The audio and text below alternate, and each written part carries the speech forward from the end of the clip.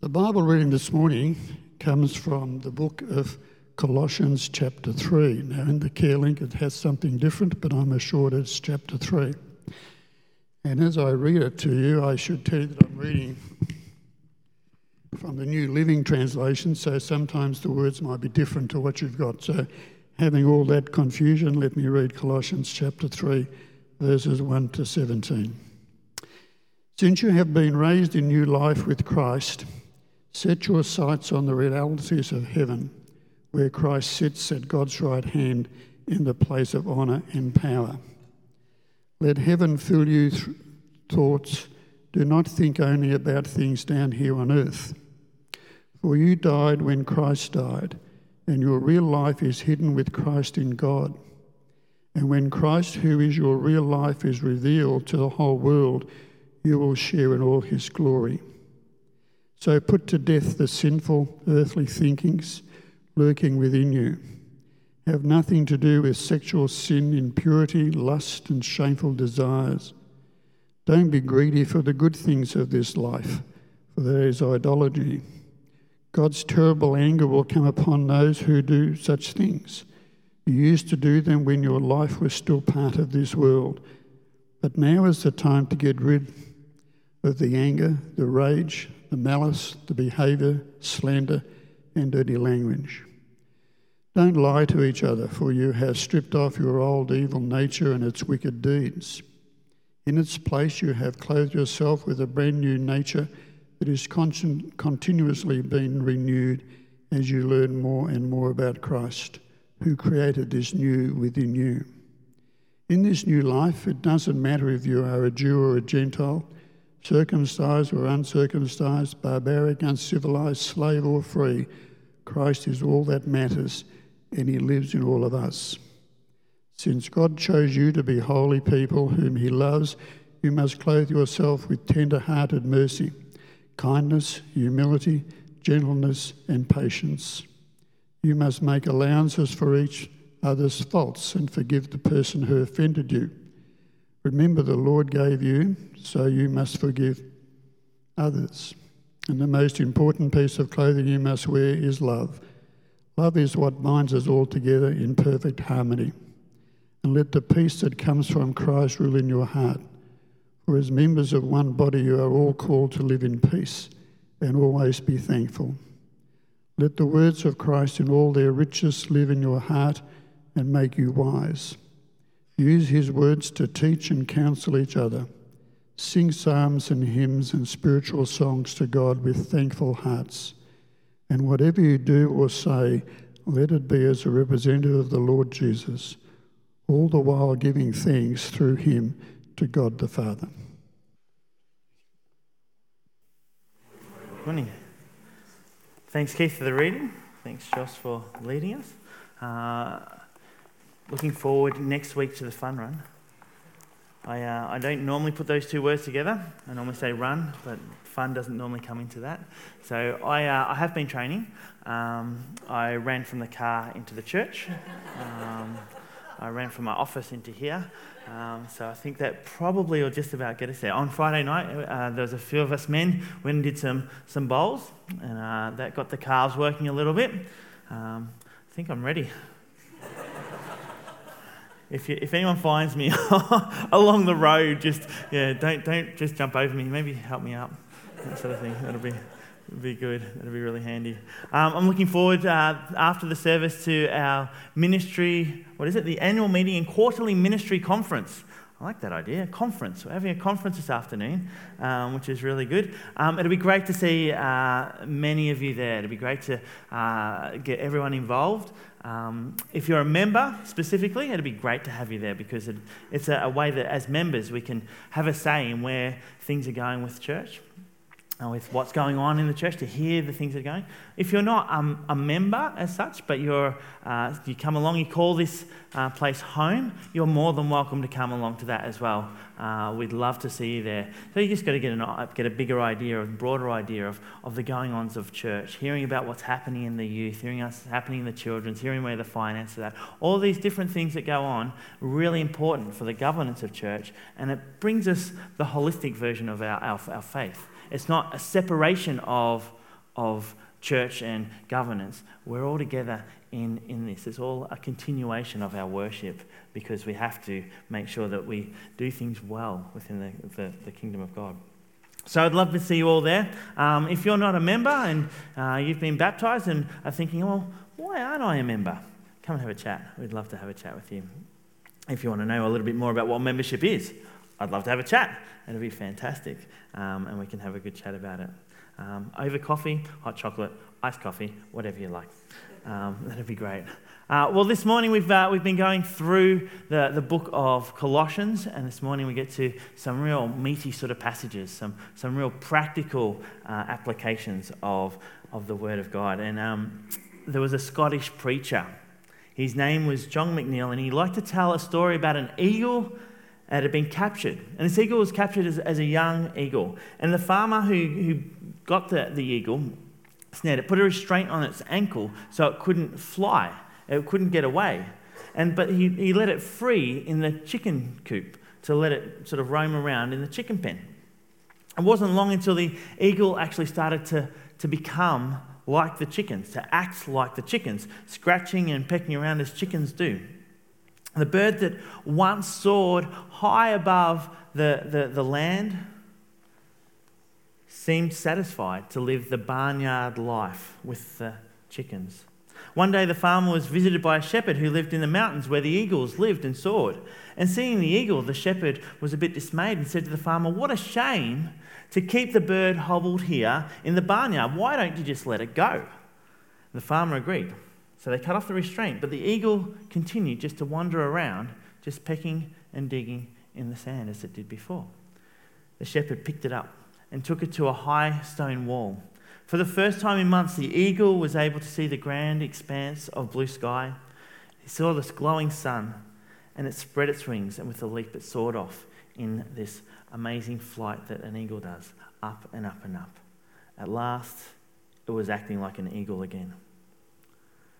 In many ways, we are like eagles, designed by God for greatness in Christ. We've been designed to soar as such.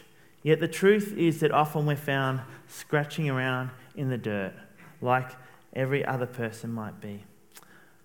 I wonder, as we've talked about in the last few weeks, how our foundation in Christ, being rooted and built up in Him, I wonder if it makes any difference in the world that we live in the world that is around us.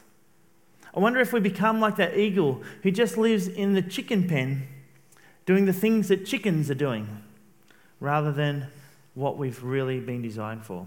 So this morning leads us to ask that question. How has your relationship with Christ impacted your conduct in this world? How has your relationship with Christ impacted your conduct?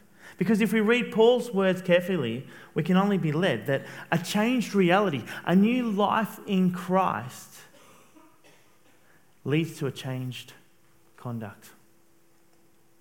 As we read as Keith read from the text of Colossians 3, we start to get the distinct idea that the Christian life is countercultural. It's countercultural. And so this morning I want to break down those verses and help us to understand what is it that we need to be thinking about.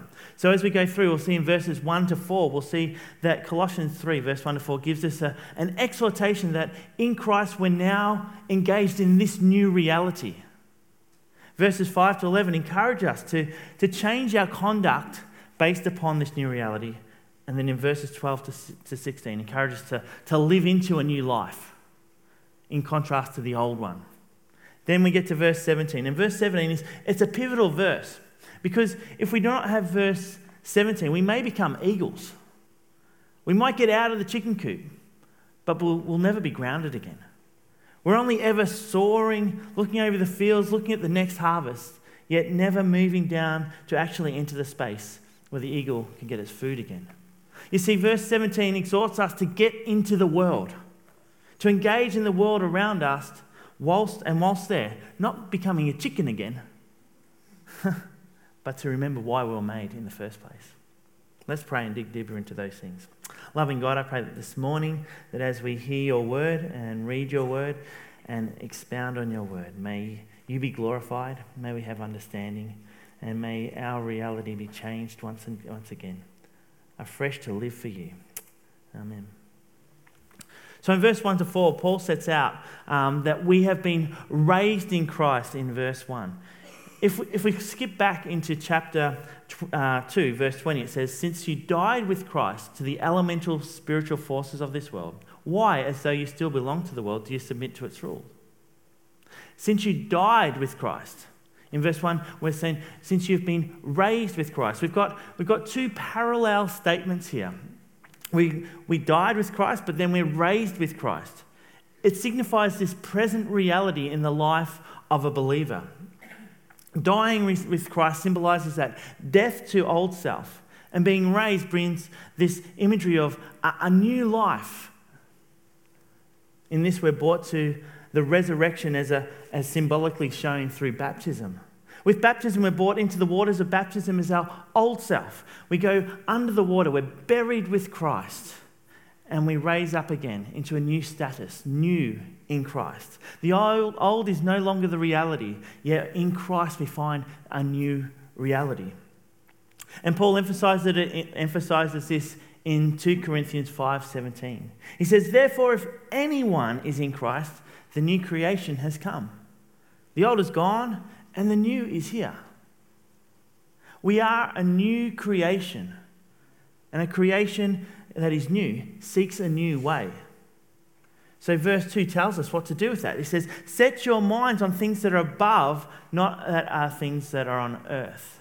Set your mind on things above. Some of us here went to a prayer breakfast. It was the Outer Eastern prayer breakfast on Friday morning. It was good, decent food, and the speaker was excellent. He was from the Centre for Public Christianity. And he was telling us some interesting facts. But the one that got me was he said something like this. He said that 2/3 of Australians will have no contact with any other Christian. 2/3 of Australians won't have any contact with any other Christian. I thought, wow, that seems very high. And I was thinking about it, and I thought, when I was a young guy, I was blessed to have two of my best mates, even though I didn't become friends with them because I was a Christian. I had two of my best mates who were Christians, and we used to hang out all the time, play basketball, play cricket, all that sort of stuff. My Year 9 teacher was a Christian, and it turned out that he had been a Christian for a long time and had sort of been praying for his students, even in a public school. So I thought about that stat. 2/3 people don't have a friend or don't have contact with any other Christians. That's an interesting fact. And I thought, I couldn't help but wonder if that had to do with the fact that there are plenty of Christian people that perhaps live in no other reality than that of the people that they work with. Or that the people interact in the same way as you would any other person on the sports field.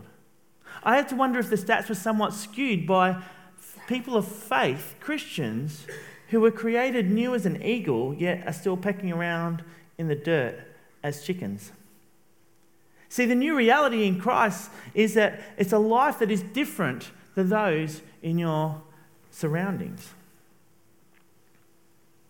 But what does that new reality look like? Well, it looks like a life categorized by setting our hearts and our minds on things above. That's what verse 1 and 2 tells us. It means that when we're faced with moral and ethical decisions within a workplace, those decisions based solely upon, say, a profit margin or what makes me look good? Or do we start to put those through the lens of God, through a filter of God? Hey, God, what's your take on that? Hey, God, I'm uneasy with this. How am I going to make a stand in this space for you? Perhaps it means when anger starts to rise before a word is uttered, we look up rather than spit out. There was a young man who once found a $5 note on the street and resolved from that time on that he would never lift his eyes up. He would just walk around looking for more money. And as he looked around looking for more money, he just kept his eyes down the whole time. He found plenty of things on the ground. He found buttons, he found a few bits of money, he found pins, he found many things. But in it, he got a bent back. but he also got a miserly disposition.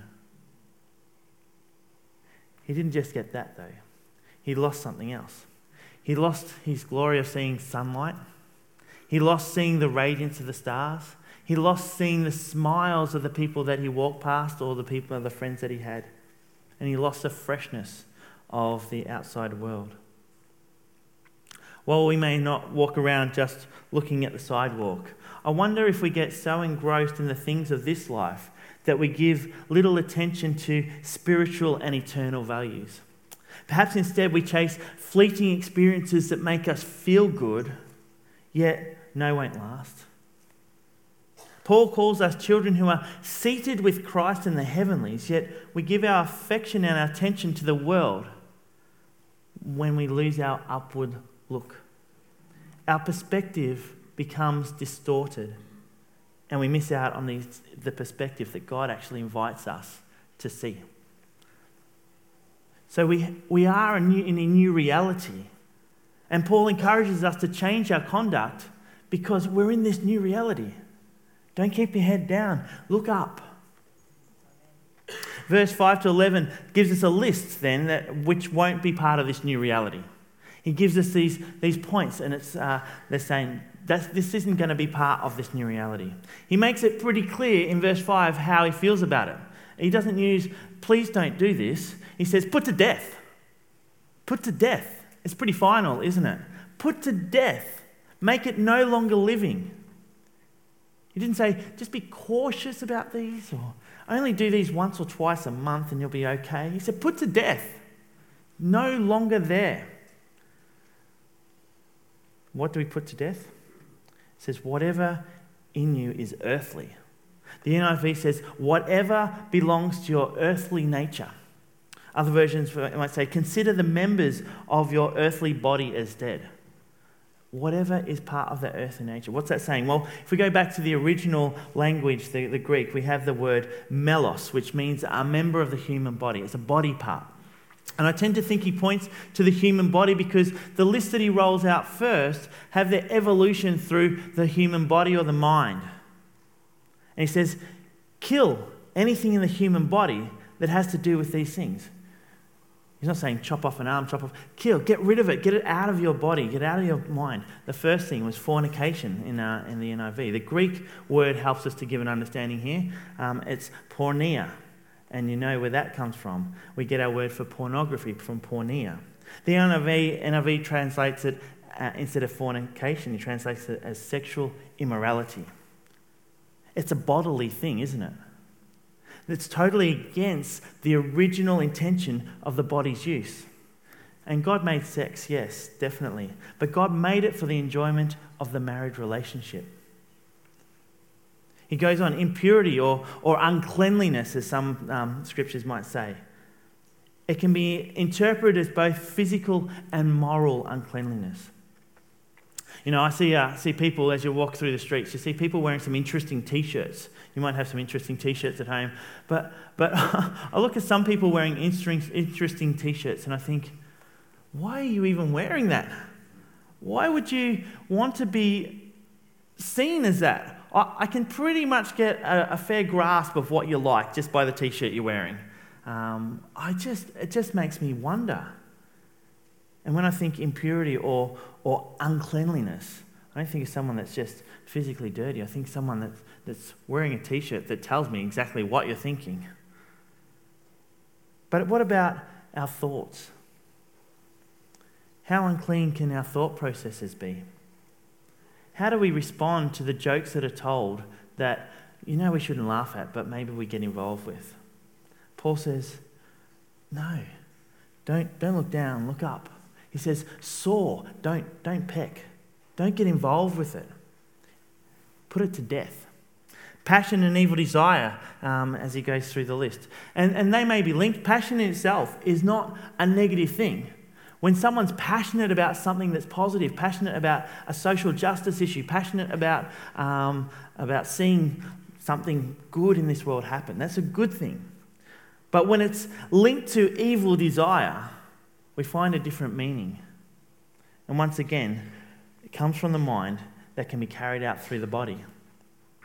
And finally, he says greed, which is idolatry. And that's the covetous nature that longs for something that someone else has.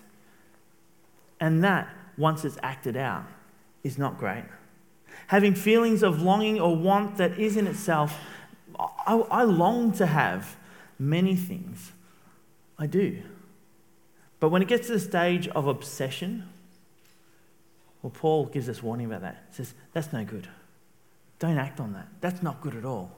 Put it to death. Make it dead in your life. And you say, that's good, Pete. But I don't see much of that happening around me. I don't see in my work colleagues wearing inappropriate t-shirts. They're good guys. And I can understand that. Because if I look at that list of things, I could say that in my time as a land surveyor, I didn't see any of that in my work colleagues at all. There were not too many times that I look back, I was able to pick someone up on impurity or evil desires. No one was sort of going around. There was a few jokes that I just didn't involve with, but I didn't see it all the time. But if I think seriously about my own life, there's times where I have to admit to these things. You see, these are the hidden things that can be suppressed. You might not see it out there. But the stats for how many people, this is in 2016, who engage in pornographic substances on the internet, they're staggering. In 2016, a US study showed that 8 out of 10 males between the age of 18 and 30 admitted to viewing pornography at least monthly. It's staggering. I didn't know that when I was a land surveyor. I didn't see that in my friends, but of the 10 guys in the office, I wouldn't have been able to pick which 8 of them. It's a hidden sin. So it's something that is between you and God. So put it to death. Put it to death. If it's in your life, put it to death. If it's captured you, put it to death. How do I do that? You're sitting there thinking, how do I do that? I've tried to do that. Talk to someone. That's the starting point. If it's hidden, it's hidden. If you talk to someone, it's no longer hidden. Put it to death. Don't let that hidden sin capture you. Paul moves on through a second list of do's and don'ts, and they're much more public, they're much more visible, they're much more out there. And Paul tells us to get rid of things like anger, wrath, malice, slander, abusive language and lying. Anyone that's not been guilty of any of them? These are all things that we do that actually have an impact, not just on ourselves, but on the people around us. These things might have been part of the old life that you once had. Perhaps they creep into our lives that we have today as well, as we keep our head down, pecking in the dirt. Perhaps they've crept into culture, and culture's made it the norm. And it's been okay in a cultural sense to do some of these things. But Paul says, get rid of them. They don't need to be part of your life. Don't let them creep into your relationships you have. Paul says, don't do it. Just get rid of them. He uses the idea of clothing to reiterate this idea. It's like you're wearing these old clothes, and he says, they've got to go. You don't need them anymore. It's making you not the right way. No longer wear the inappropriate t-shirt. If I can have the next slide. Like this guy. I don't know if you can see this guy. I do dumb things. That was apparently his mugshot. So, but rather, now wear the renewed set of clothing, which verse 10 tells us is in the image of the Creator. Perhaps something like that. I was going to get a whole lot of t-shirts printed up, but the budget just wouldn't stretch. Paul reiterates this to tell us that we need new clothing. This renewal in Christ is for all. It means that we're all wearing the same t-shirt. We're all wearing the same t-shirt. Whether Jew or Greek, it doesn't matter. We're all wearing the same t-shirt.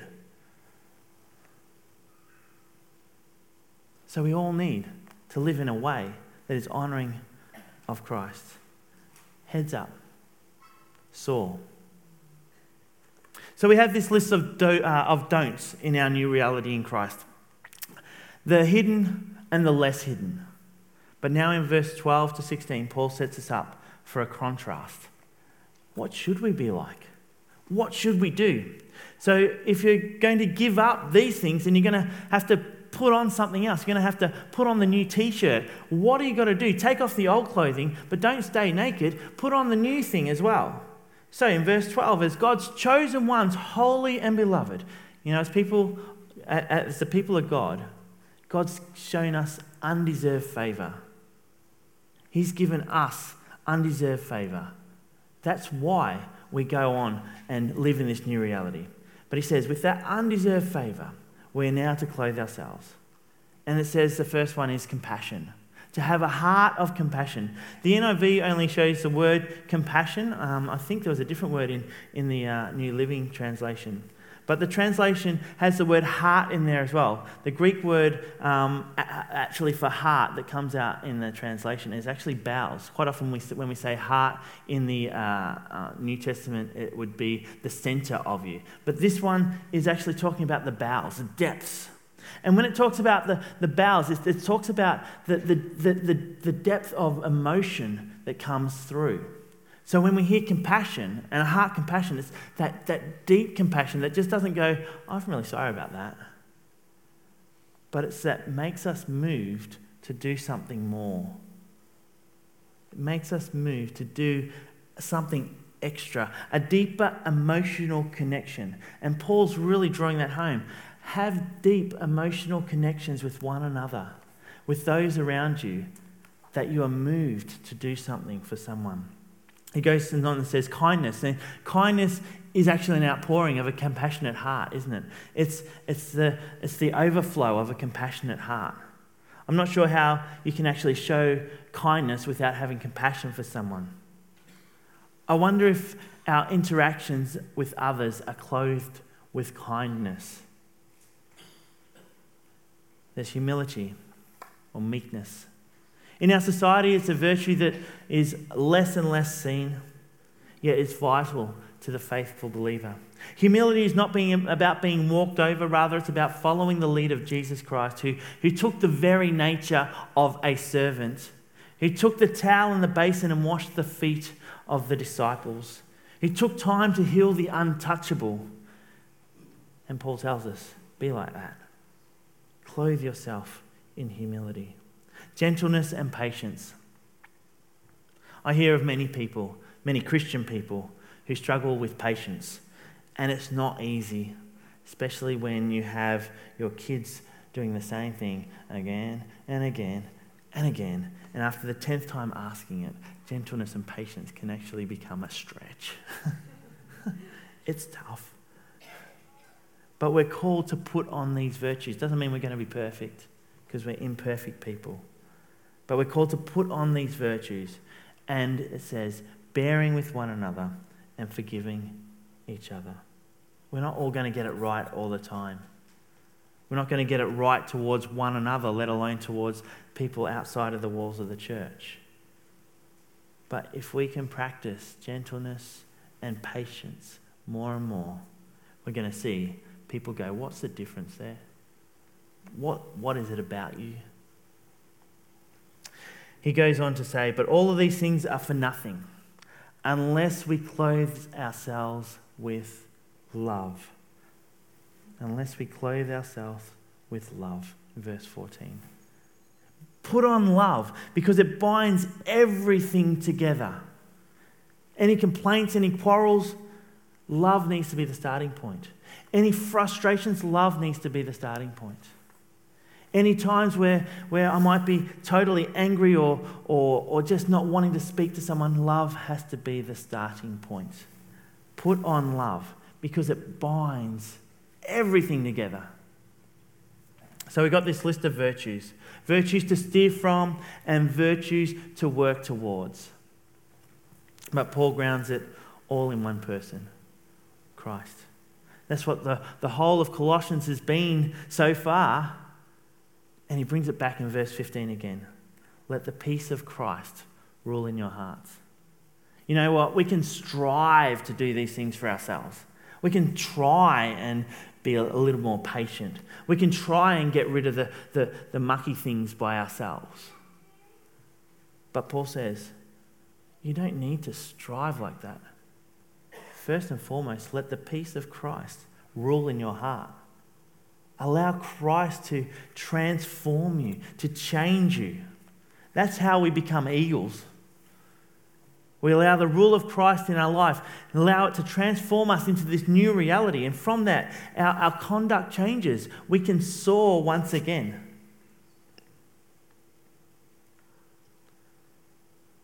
So be the eagles you're made to be.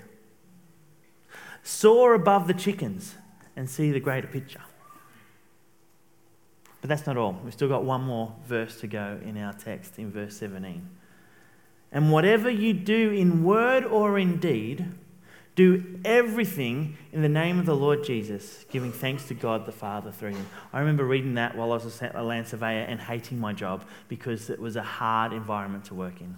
We were going on to building sites. We were going off with some guys from the office. It was just a tough gig, and I didn't really like it at that stage. And I remember reading that one morning before walking into the office, and I said, Lord, I'm going to treat you as my boss. Lord, I'm going to look today to you rather than looking at the people around me. The verse grounded me. It grounded me to say, I need to be a person who is different, an eagle in amongst chickens. And we've been thinking about that analogy. Not that eagles are bigger, and I think eagles can sometimes eat chickens, can't they? They can pick them up. That's not the analogy. We don't want that sort of thing. We're not in that. But we've been thinking about these eagles and the chickens who soar. We're not stuck on the ground with the chickens, yet the mission of God has sent us out into the world to be in the world, to engage with the world, and to discern the movement of God within the spheres that we have been sent into. The people that we have influence over. So to be an eagle doesn't mean we stay in the air.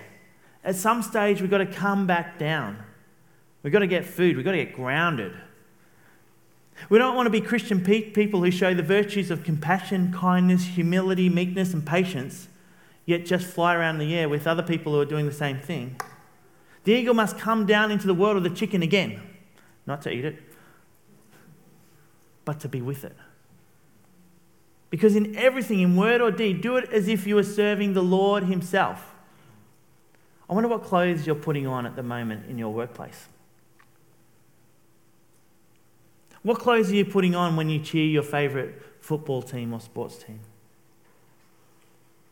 What clothes are you putting on when you approach a situation of conflict? What clothes are you putting on when something doesn't go your way? It says in all situations, the reality of this new life that we have as followers of Jesus Christ. May we live a life worthy of him, a life where our conduct is transformed and that the chickens that are around us are transformed into eagles as well. You know, as I was thinking about this chicken and eagle analogy, the story continued and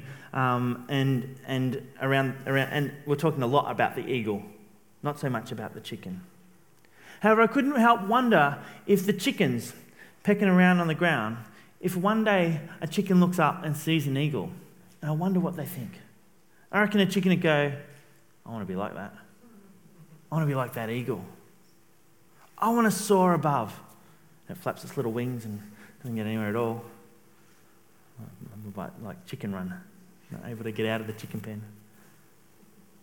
But I want to be like that eagle. Who wouldn't want to be like the eagle? I want to see like the eagle sees. You know what that means? If we are eagles, we've got to help the chicken see what it is like to be an eagle. If we are the people of God living out the virtues that Paul set forth for us today, then the chickens that are around us should see something they want as well. We've got to feed that longing, help them see a changed reality, and encourage those who don't know Jesus to meet their Creator as well. Maybe you're here this morning and you still feel a little bit like a chicken. Not a chicken as the world sees a chicken, but a chicken that doesn't know Jesus. And you might think, I want to know what it's like to be an eagle. And this morning I encourage you to talk to someone that you know soars in the way that God's created them. Ask about it. Come and chat to me about it. Chat to someone you trust about it, that you may meet your Creator God as well and live in that transformed reality. Let me pray.